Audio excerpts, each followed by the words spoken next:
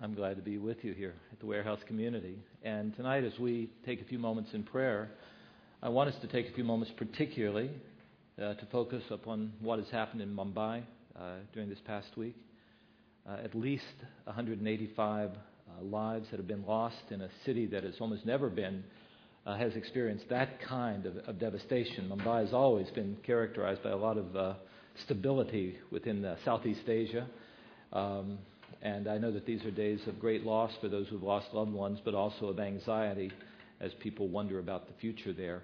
The other thing is, I just received a couple of emails from friends from Nigeria, and some of the ongoing conflict between Christians and Muslims, sometimes nominal Christians, maybe nominal Muslims, I'm not sure, but continues to escalate there. And in a seminary in the city of Jos, where a good friend of mine is the president of that seminary, they have just encountered incredible violence on the campus as the Muslim activists came charging onto the campus, shooting the students. Apparently, at it's the ECWA, Evangelical Church of West Africa seminary there in Nigeria. Apparently, that seminary has often been viewed in the midst of all the violence as a safe place where people in the community have come to try to find some refuge, and yet that refuge has been broken.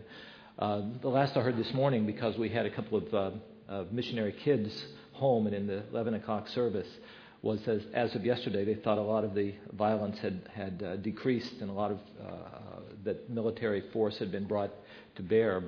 But I know that the letters and emails I've gotten have asked us as communities to pray, as the Bible tells us to, for our brothers and sisters who are there, for others who are not yet our brothers and sisters in Christ at least, and for those who are in authority. I mean, I keep wondering how on earth would I make decisions in such challenging times.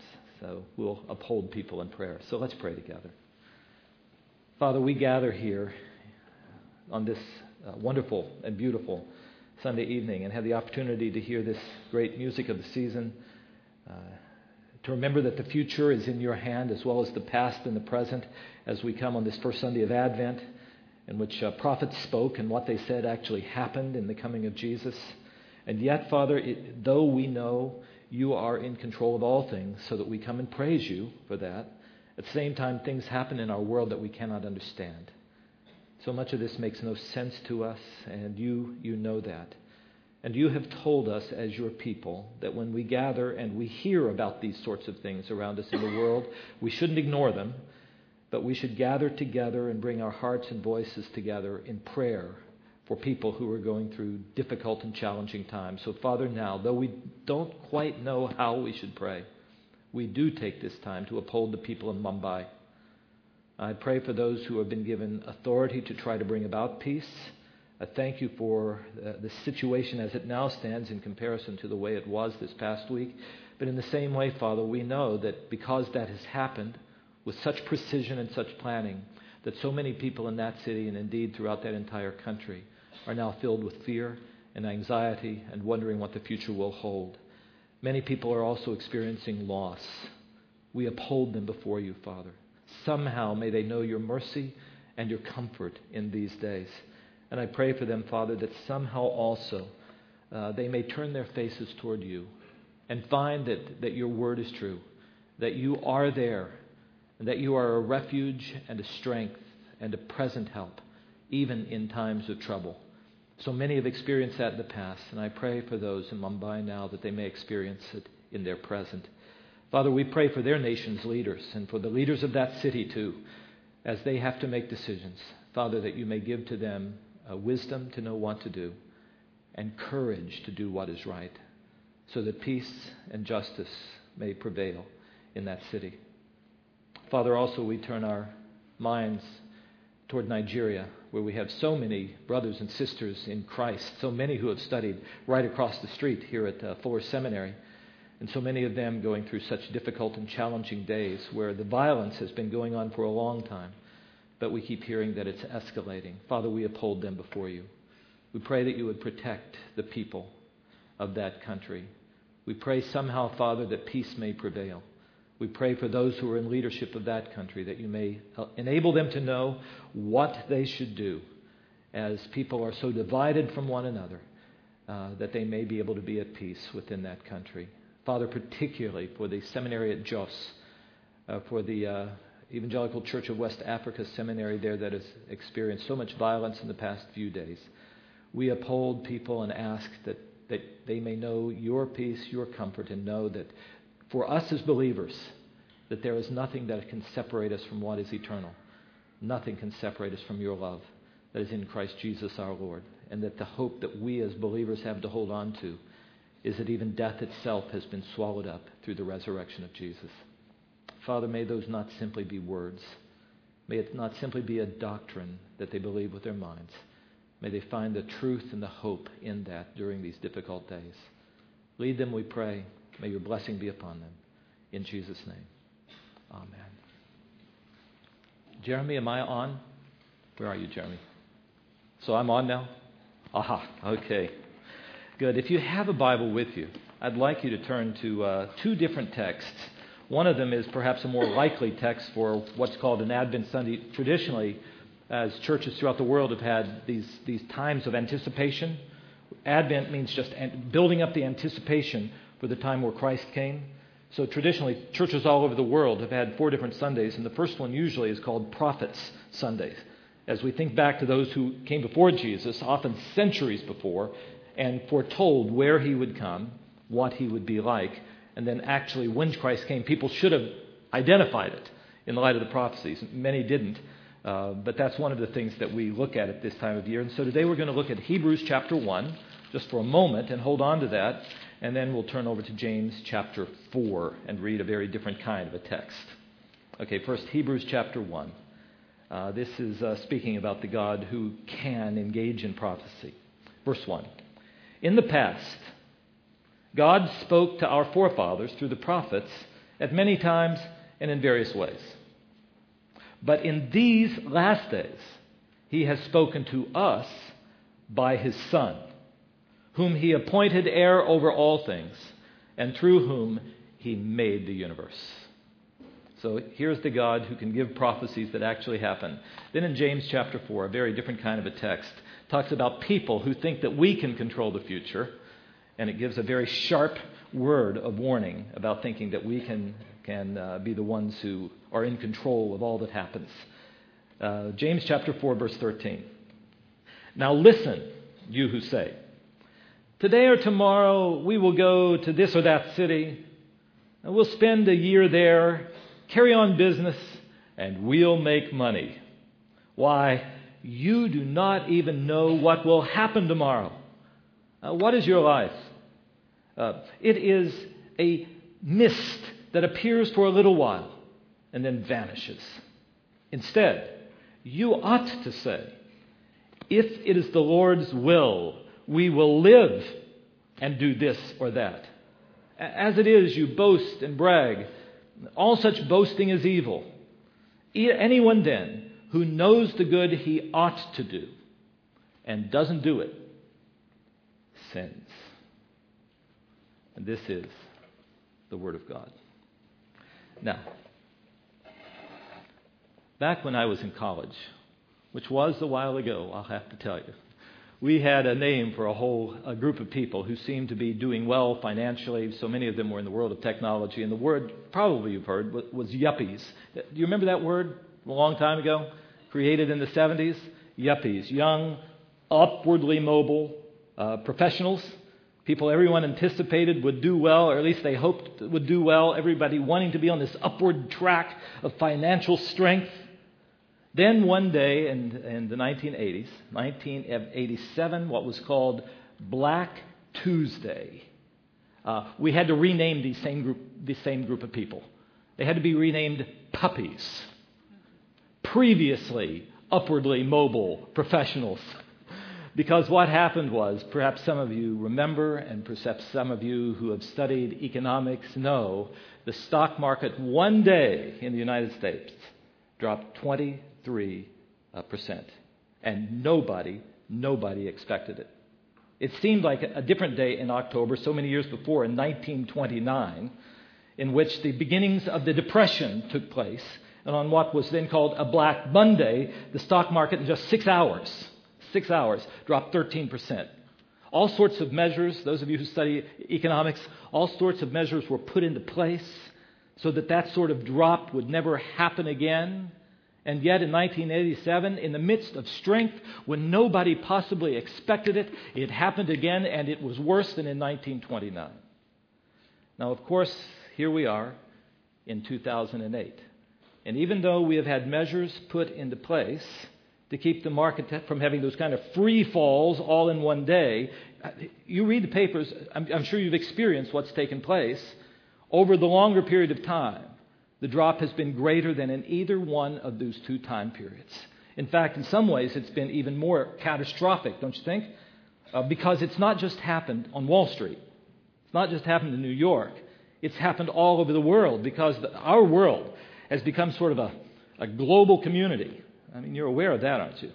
So that it felt like, as I've been reading the papers and following what's been happening in our markets and with our banks and with our real estate, you know what it feels like to me?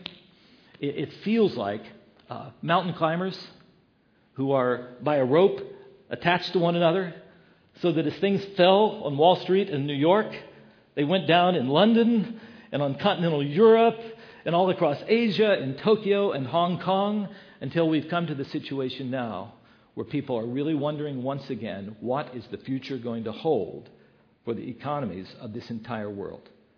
Now, it's been interesting for me to read analysts. I don't know if you like to do that, read the editorials, but the analysts were swift to come up with the people who were to blame.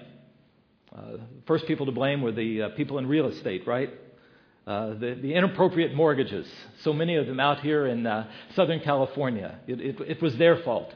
Others were saying, well, no, it's partly their fault, but it's also the fault of these greedy CEOs in the big corporations.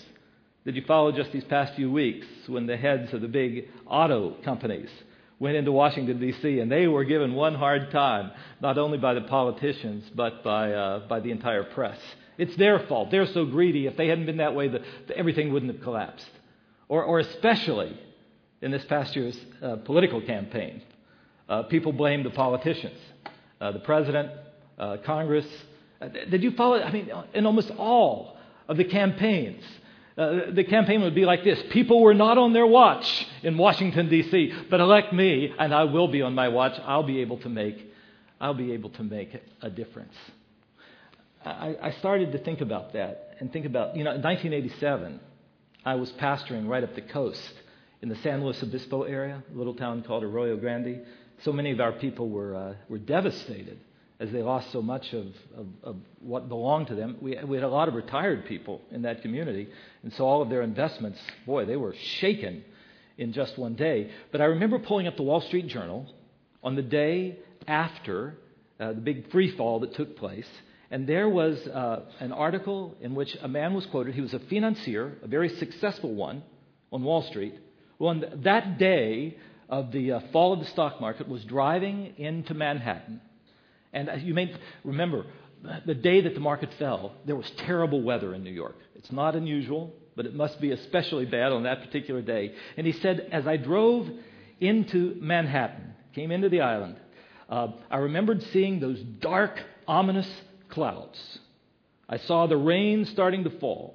I felt the wind starting to blow, and I began to wonder whether this might be an omen of bad things. He said, I started thinking about that little man who always stands on the street corners here of Manhattan with a sandwich board attached to him that says, "The end is near." Well, he was sort of joking about that, because I can't imagine that a Wall Street successful financier thinks in those apocalyptic terms. But as I was thinking about this first week of Advent, I began to think that maybe there is a little bit more truth to what he was talking about than we might want to admit.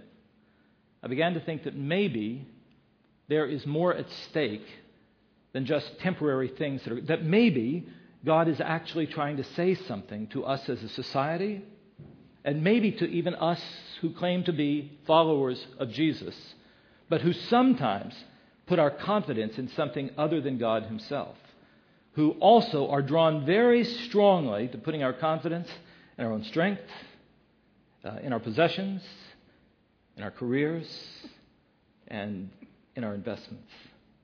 So today, as we come to this Advent Sunday talking about prophets, here's what I thought I would do. This very notion of prophecy implies that we believe that the God of the Bible is in control of the future. Have you thought about that? He's in control of the future to the extent that the Bible says that we can have prophecies about where Jesus would be born, where Messiah would come into this world, what would happen in terms of persecution against him, things that would happen in this world that should make the coming of Messiah identifiable. That implies that God is one who is sovereign over the future. And so, as we think about the world now, in what way is God sovereign over the future and still allow such instability to happen so that we're not quite sure what we should do? And that brings me to this text in the book of James, in which he turns to people who are putting their confidence in financial things and yet still claiming to be Christians and saying your confidence is misplaced. I don't know if you read the book of James very often. You know, he's a straight shooter. He's a plain speaker. What he reminds me of, in the 1980s, I lived in northern Germany, and I had to get used to this. The northern Germans just told you what they thought. And I eventually came to just love that. I never had to be afraid that they were going to be talking about my back, behind my back, because they'd talk straight to my face. And that's the way that James is. So that he turned to people who claimed to be followers of the Lord, and yet it was clear that their trust was in their possessions. So that he would say in chapter 5, verse 1, "Now listen, you rich people, you should weep and wail because of misery that's coming upon you. Your wealth has rotted, and moths have eaten into your clothes." I felt like, is he writing in 2008, the United States, and actually in a world in which so many people think that confidence is to be found in wealth and in our investments? Bottom line, when people stop and try to think about why have these economic roller coasters been happening in our country, they'll try to find it in the mortgage industry or in corporate CEOs or in our politicians.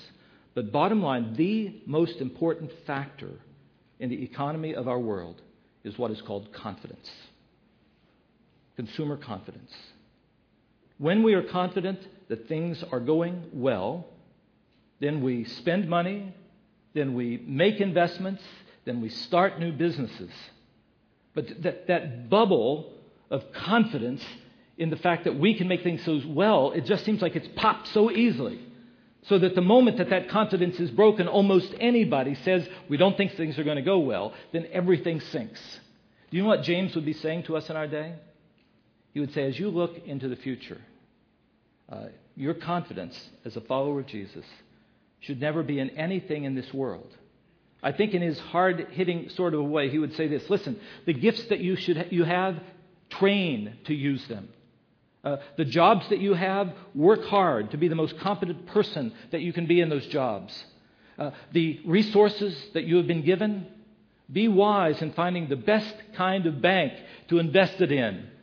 Purchase the safest and best kind of stocks or bonds or mutual funds that you might find. But know this, that those things will never truly be securities. They are not secure. The best bank will fail. Can you believe it? The Lehmans, the Freddie Macs, the Citicorps, the Citigroup, the strongest banks in our entire world are seen to be so fragile in the midst of the world because, bottom line, as Christians, we believe that there are only a couple of things in which we can have absolute confidence. And they all have to do with God himself. They have to do with the fact that God is one who will fulfill his word, and when he says something will happen, it will. And that you and I someday we're going to have to stand before God and give account of how we live. And the way I have thought about it is this, at least as I've gotten to meet Christians and wonderful people all over the world, when you and I stand before God, we are going to see that those worldly possessions are less significant than we see them to be in 2008, and that the things that really matter are what Jesus called treasures in heaven. And often it's people who have almost no treasures on earth who seem to me to have made investments that really matter, lived lives that really count, and probably in the eyes of God have greater treasures in heaven than many of us who have been given so much.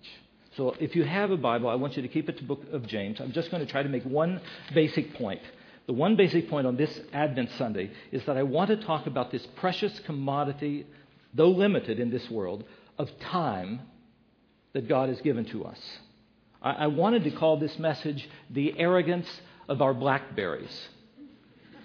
That's what I wanted to call it. Or what I would have wanted to call it in the past, the arrogance of our daytimers. That I can just take out my schedule book and I can say, this is what I'm going to do. This is how I'm going to live my life and make all of those decisions without any reference to God. Do you see how James begins it in verse 13? Now listen, you who say, today or tomorrow, this is what we're going to do. We will go into this or that city. You know what? I'm going to go spend a year over there because I like that place better than this one. I'm going to conduct business there. And when I go there, like I've always done, I'm going to make money. Now, before I look at this, I have two clarifications. I've talked about this subject before. Actually, my dissertation, when I was doing my studies, was in the use of possessions. And every time I talk about this, I have two comments that are made that I'm going to clarify up front. Number one, James is not attacking private enterprise here. He's not a socialist. The Bible doesn't say a whole lot about which economic systems would be better than others, in spite of some of the books. It really doesn't. But that's not what he is. All business in James's day was private business. In fact, all business in the Bible's days, it all was private business, almost all family business. So he's not talking about getting rid of private enterprise. And secondly, he's not against planning for the future.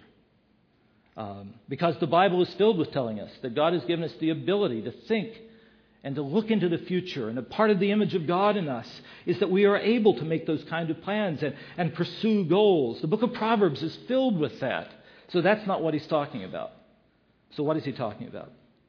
He is saying to people, especially, and I tell you, to people like me, and I'm guessing to many of you here in the warehouse, who like to make plans, who like to set goals, who have often found some success in making plans and setting goals, perhaps even success in a career or in your education or in your business.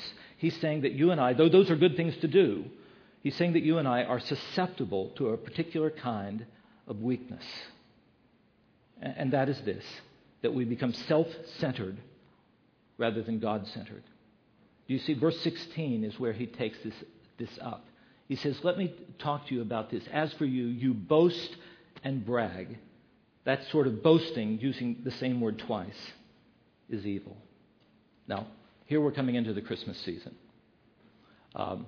Have you noticed that we often take certain careers and stereotype them negatively here in the U.S.?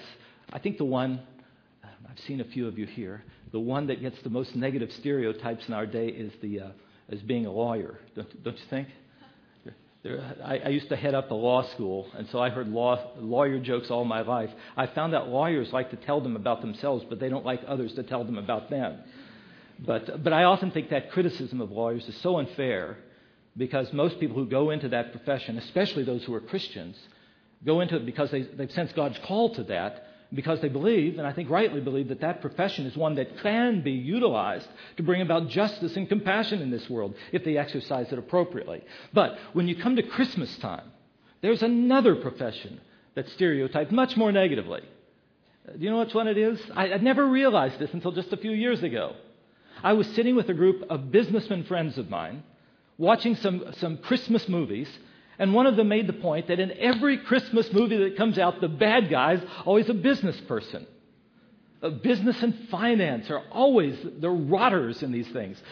A Christmas Carol, Ebenezer Scrooge, Elf. Will Ferrell's father is the one who's just such a rotten person. It's a Wonderful Life. It's the bank and the bankers who are just such rotten kind of. Even Miracle on 34th. See, I'm getting riled up about something like movies. Even Miracle on 34th Street has the person who's so focused on business that they can't do anything else.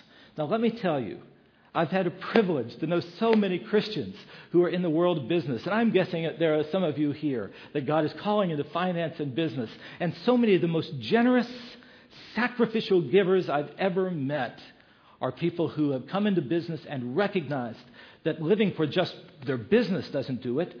And so they use what God entrusts to them for things that last forever. So I want to say that up front. But having said that, those who have done well in leadership, and especially in fields like business and finance, are very susceptible to this matter of becoming self-directed with regard to the future. This phrase, as it is, you boast, all of this is boasting. The Greek word that's translated in our Bibles is a very interesting one. It really has to do with something that has a lot of air and no substance.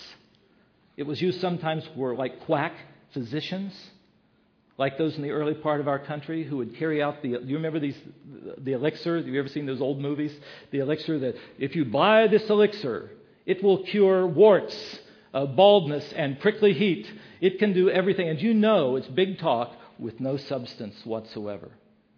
What James is saying is this: those who think that you can make plans that are absolutely certain about the future, we're going to do this and nothing will stop me. I'm going to make money and nothing will possibly happen. I'm going to invest it in this bank and nothing can happen to that bank. He says that's big talk, but empty words. And I think that what we're seeing here in 2008 absolutely confirms that what he says is indeed the truth. See, that is a weakness that we have, that we presume a number of things. And I jotted down a few that I just want you to think about. What James gets at is when we start thinking that I am the one who determines the future, especially when we're people who set goals and we begin to see that we're good at setting them and at accomplishing them, and we start leaving God out, we presume several things. We presume upon the availability of time. We don't even know what tomorrow holds, James says. We don't even know if we're going to have a tomorrow. Instead, what we ought to pray is, if we're alive, then we will live that day to the full. It simply presumes that we're going to have a tomorrow. It presumes, secondly, that we have the power of ultimate choice. Without regard to the fact that maybe someone else has something much better for us to do. And it may be different. And in the short run, it may be a bit painful to go his way rather than ours. And thirdly, it presumes upon success. This is where, as you've experienced success, it becomes more, the way James puts it is, this is what you say, we're going to do this tomorrow and we will make money. Now, I don't know all of you well enough to know if this will apply to you, but I'll ask you to believe me on this one. If you get into roles of leadership, into roles of some influence, and you're able to set plans and develop strategic plans and lead others in them and find them to be successful, you begin to think, that you're almost invincible.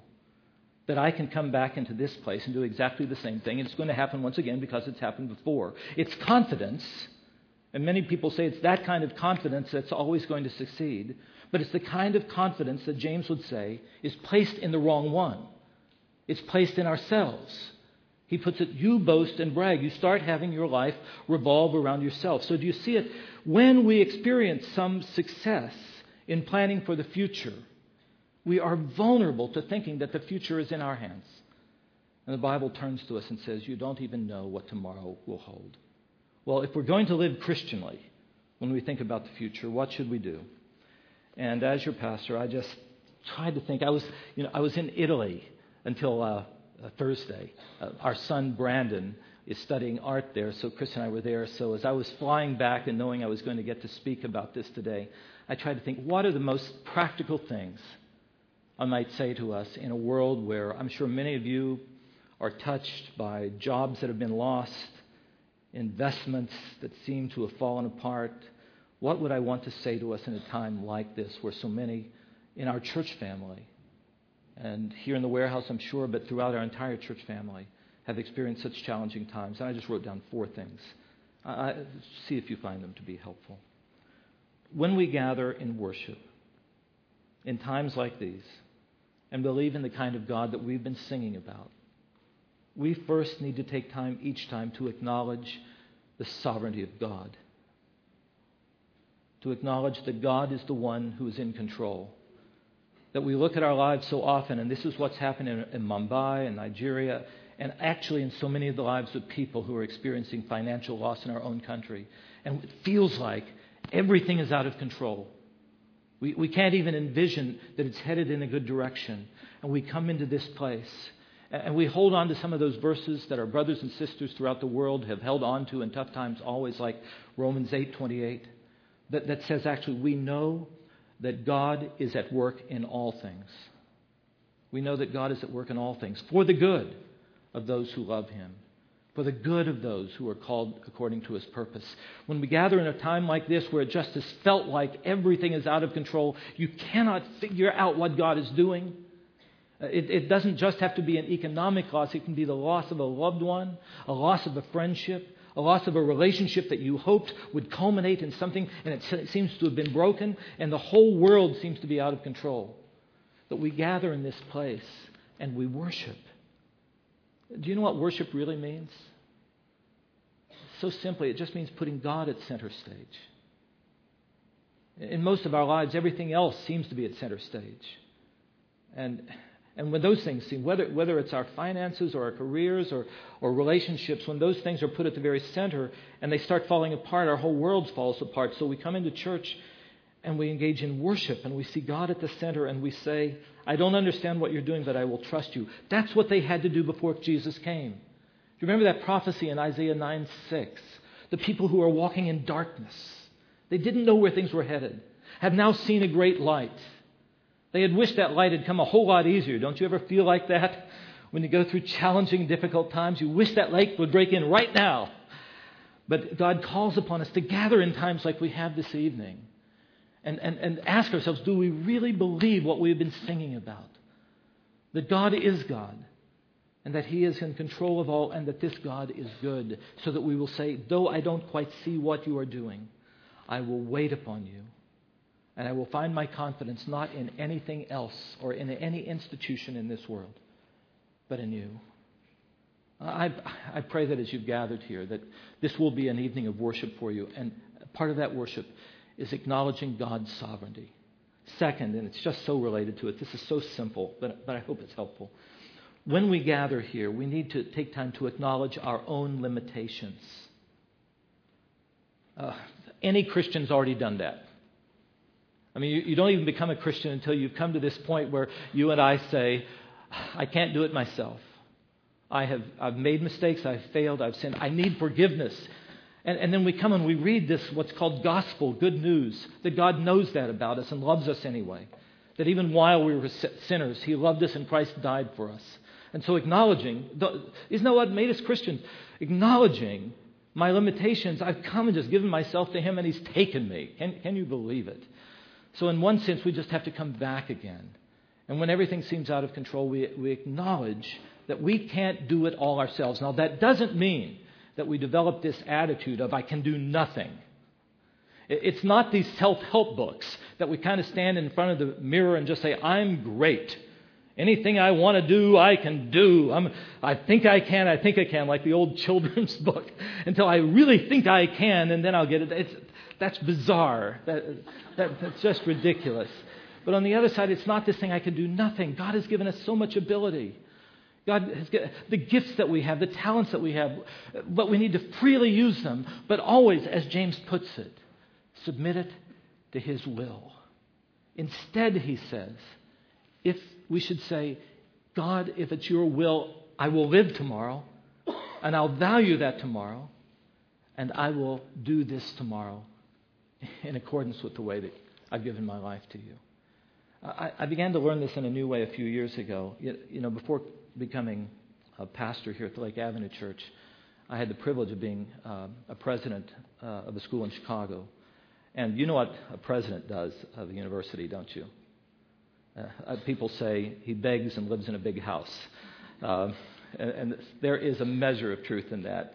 I don't know if you always live in a big house, but you do have to go out and try to get people to support the students and what you are doing. And I remember when I started into this, I'd been a pastor for 17 years. So this matter of going up to people who have significant means and asking them for significant gifts, well, I was kind of wimpish about doing this. And one of the first people that I went and talked with was a good friend, a man of significant means, who really believed in what we were doing there at the school. And as I was kind of waffling around the issue, he said, Greg, you need to stop for just a moment. You need to learn something about Christians who have been entrusted with resources. He said those who are not just nominal Christians, but real Christians who have been entrusted with resources have learned that those resources don't last, and that they, in and of themselves, don't make an eternal difference. So you need to know this. If you can come and show me how my temporary resources can be used for something that really lasts and that really matters, it will be a joy for me to give, and it should be a joy for you to ask. I tell you, after he said that to me, it became much more a joy for me to ask him, at least. But isn't there just something that's so wise about that? We acknowledge our limitations, and even if we've experienced success, we don't control the future. So we see that, and we always come and say, Father, what I have, I thank you for. And if you take it away, well, I'll keep living for you anyway. If it's your will, I'm going to have an opportunity to live, and I'm going to live it for you. Let me tell you something that I've found to be so helpful in my life. At the very early days of the United States, when you would go to any town meeting or any political meeting, they would have the announcements that usually would be in the public square of when and where it would take place, and at the bottom, they would put the letters DV. Do we have that up there? There. It's almost unbelievable for us in 21st century America to believe that in our announcements for political meetings and town meetings, at the bottom of almost each one of them, you will find these little letters at the very bottom right-hand corner, DV. Deo, it's Latin, Deo volente. Deo for God, volente like volition, if God wills. We are going to have a gathering of the town council, Deo volente. I wonder if they put this under all the announcements in Sacramento. What do you think? Jeremy even, well, maybe you pointed this out to me yesterday, that even on our Christmas announcements, we forgot to put DV on the bottom. We're going to have all these meetings, if God wills. I've come to the conclusion that one of the most practical things that you and I can do, if you keep the old day timers, the old journals where you write in them, it's easy to do. At the bottom of every page, affecting every decision that you make those plans. God's given you the ability to do it. Be strategic about it. But at the bottom say, God, my life is yours. This is what I'm going to do. DV. If God wills. I don't know how to do that in these electronic devices. This morning when I talked about it, I had everybody that's under 30 came up and said, it's easy. Here's what you do. Boom, boom, boom, boom, boom. I said, I'll give you mine and you do it for me. Okay. But maybe you can figure that out. But do you see that if you can do that, I think every day it will be a reminder to us that God is involved in every day of our lives, and that we are not just Christians in name, we're really Christians. Father, I will do it if you will. See, it's an acknowledgement of our limitations. Third, and just briefly, I think it's good for us to acknowledge our mortality. This little phrase where James says, what is your life? You're just a mist that appears for a little while and then vanishes. Could be so discouraging. But I'm telling you, it's true. The longer I live, the faster days go by. I just can't believe it. I remember when I was in college, I couldn't believe when I graduated. Any of you experienced that? You can't believe that those years have gone by so fast. They go faster by now. I told you, Chris and I were just visiting our son Brandon in Italy. I had been looking forward to this all fall, planning for it, and now I'm already back home. What happened to those days? What happened to those days? They just go so fast. But if we'll take time to acknowledge that that is true, that if we just live life for ourselves, it's going to be gone and our lives don't make any real difference. So that we can live every day as a gift from God. Every day takes on a new energy. We say, Father, if it is your will, I'll even have the opportunity to live tomorrow. And if I have the opportunity to live tomorrow, I'll live it to the full. And I want to live it in a way that brings glory and honor to your name. It's a countercultural way to live. In Italy, we only got to Florence and to Rome. But as I was flying back thinking about my sermon, I was thinking about a story from Pompeii. In Pompeii in the first century, there was a volcanic eruption that sent lava all the way through the major part of the city. And if you go and visit there now, there is still a skeleton of a shopkeeper outside what was once his shop. He's all encrusted with the lava, and he's holding on with his hands to money that's still there with lava around it. And in the other arm, he has his pans that are his goods to sell. I'm quite sure he never sold a one of them. It shows you, isn't that a graphic illustration of holding on to something in this world that isn't worth holding on to, instead of trying to make sure that our lives are lived investing in what really matters. Living as God would have us to live, caring about the people He brings across our paths, trying to be the people that God would have us to be. I think it's good if we say every day of our lives, Father, this day is the day You have given, and I want to live it in a way that honors You. That brings lasting benefit to these short lives. And then finally, this word. In this world where life goes by so fast and we don't know what tomorrow will hold with certainty, still we should live according to what we know. We should become people who understand how God has taught us to live and then make conscious efforts to live that way. And that's what this last verse in our text today talks about. Anyone then who knows the good he ought to do, but he doesn't do it, he sins.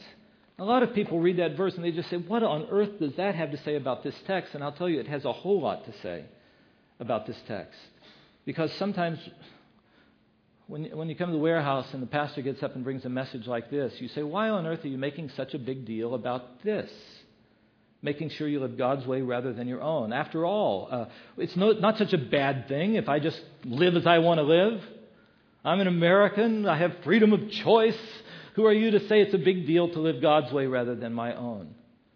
Well, let me tell you, those of us who leave God out of our lives, who don't take time to find out what God's priorities are, and just conduct our lives for our own priorities, which usually end up us trying to become successful only ourselves, we avoid some of the most important things in this world, and often we do more damage than good. What kind of things do we avoid? I wrote down just a few. I think that when our lives become self-directed, self-centered rather than God-centered, we avoid prayer. Because really, bottom line, prayer is submission to God. And if we're going to run our own lives, we're not going to want to engage in that kind of prayer, right? I think also we'll avoid the life of the church. I'm so glad that you are here because it shows me that you're not avoiding that. But whenever the pastor gets up and says, but the life of the church means more than just coming into one service, it means us getting into one another's lives. It means touching people's lives so that you can correct people and also encourage people and pray for people and love people. And you should be serving in some ways. The first thing is we pull back and say, well, wait a minute. You don't know all the things I have to do in my business. That takes priority over this, and suddenly we're not serving and our lives aren't making a difference. We avoid the life of the church. Third, so many times we avoid our families. I can just hear it. It's one of these phrases that just permeate so many broken families. No, I'm not going to get home again before the children go to bed. I know it's been 3 weeks since I've been home, but we have this contract that we're working on and it just has to be done. Maybe you can feel yourself saying that sort of thing, and it feels all right at the moment, but family is left behind. Or sometimes we avoid friends. Sorry, Dan. Sorry we can't get together yet again this month. But, things are hopping at the office. And what I'm trying to say, if I can make it clear, is something like what Stephen Covey was getting at in his book, First Things First. I don't know if you've read any of the Covey material, but he says that you should identify what your priorities are. Then he says you should take out your schedule book and make sure that your schedule book really reflects your priorities. Now, what he misses in that is that we should not be the ones who set the priorities. What I would be calling us to do is pulling out this book so that we can know what we ought to do, finding out what God's priorities are, praying about them, seeking for them, then taking out our schedule book and trying to make sure that the way we use our time actually reflects the values of God. That's what James is getting at. The one who knows the good we ought to do, but then doesn't do it, is going to engage in doing wrong, is going to sin. And so he calls upon us in days of uncertainty to know that the only one who is certain about the future is God himself. But we have the opportunity always to plan according to the priorities God gives and to try to place our schedules and our time in doing things his way rather than our own. And then, if he throws us a curveball and something is very different from what we had planned or expected, we're not devastated by it. We're not filled with anxiety. We simply say, this must be what you will, and I will trust you. Well, there is my message to you this first Sunday evening of Advent. It is my prayer that as we think about a future that in the eyes of our world seems to be very, very uncertain, that you'll be able to leave this place with that confidence that comes, that though it may be uncertain to us, it is not uncertain to God. That you and I don't even know what tomorrow holds, but he holds tomorrow. And that where we think that we can control what happens in the future, we find out the world gets out of control until we come back into this place and worship and acknowledge that he is in control and that he is worthy of our trust. I suppose the thing that I would most want you to do is to take some time during this week and take out those schedules that you have. And at the bottom of each page, at the bottom of each section, if you can figure out how to do this, write those letters, DV. Can you put that back up? There it is, Jeremy. DV. That tomorrow is in God's hands. So that if I live tomorrow, it's a gift from God. And the plans that I make, I will make them. But it is always if God wills. And I believe if we do this, our lives will have much more confidence and we will bring glory to God. Let me lead us in prayer. In a moment of silence as your eyes are closed, maybe there are some burdens in your life, anxiety that is there because of all of these things happening in our world. Could be loss of relationships. Could be that the job that you have is in jeopardy. Could be a loss of a loved one. There's so many things. Will you take just a few moments and give that to God? Tell him that though you don't understand what he's doing, that you will trust him. That you will trust him.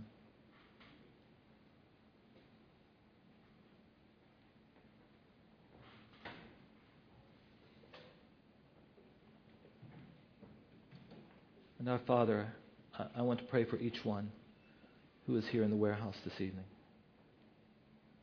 That somehow they may know that you are and that you are present here with us. And I pray that whatever each one is facing, that he or she will surely find that your word is not just words, it is true.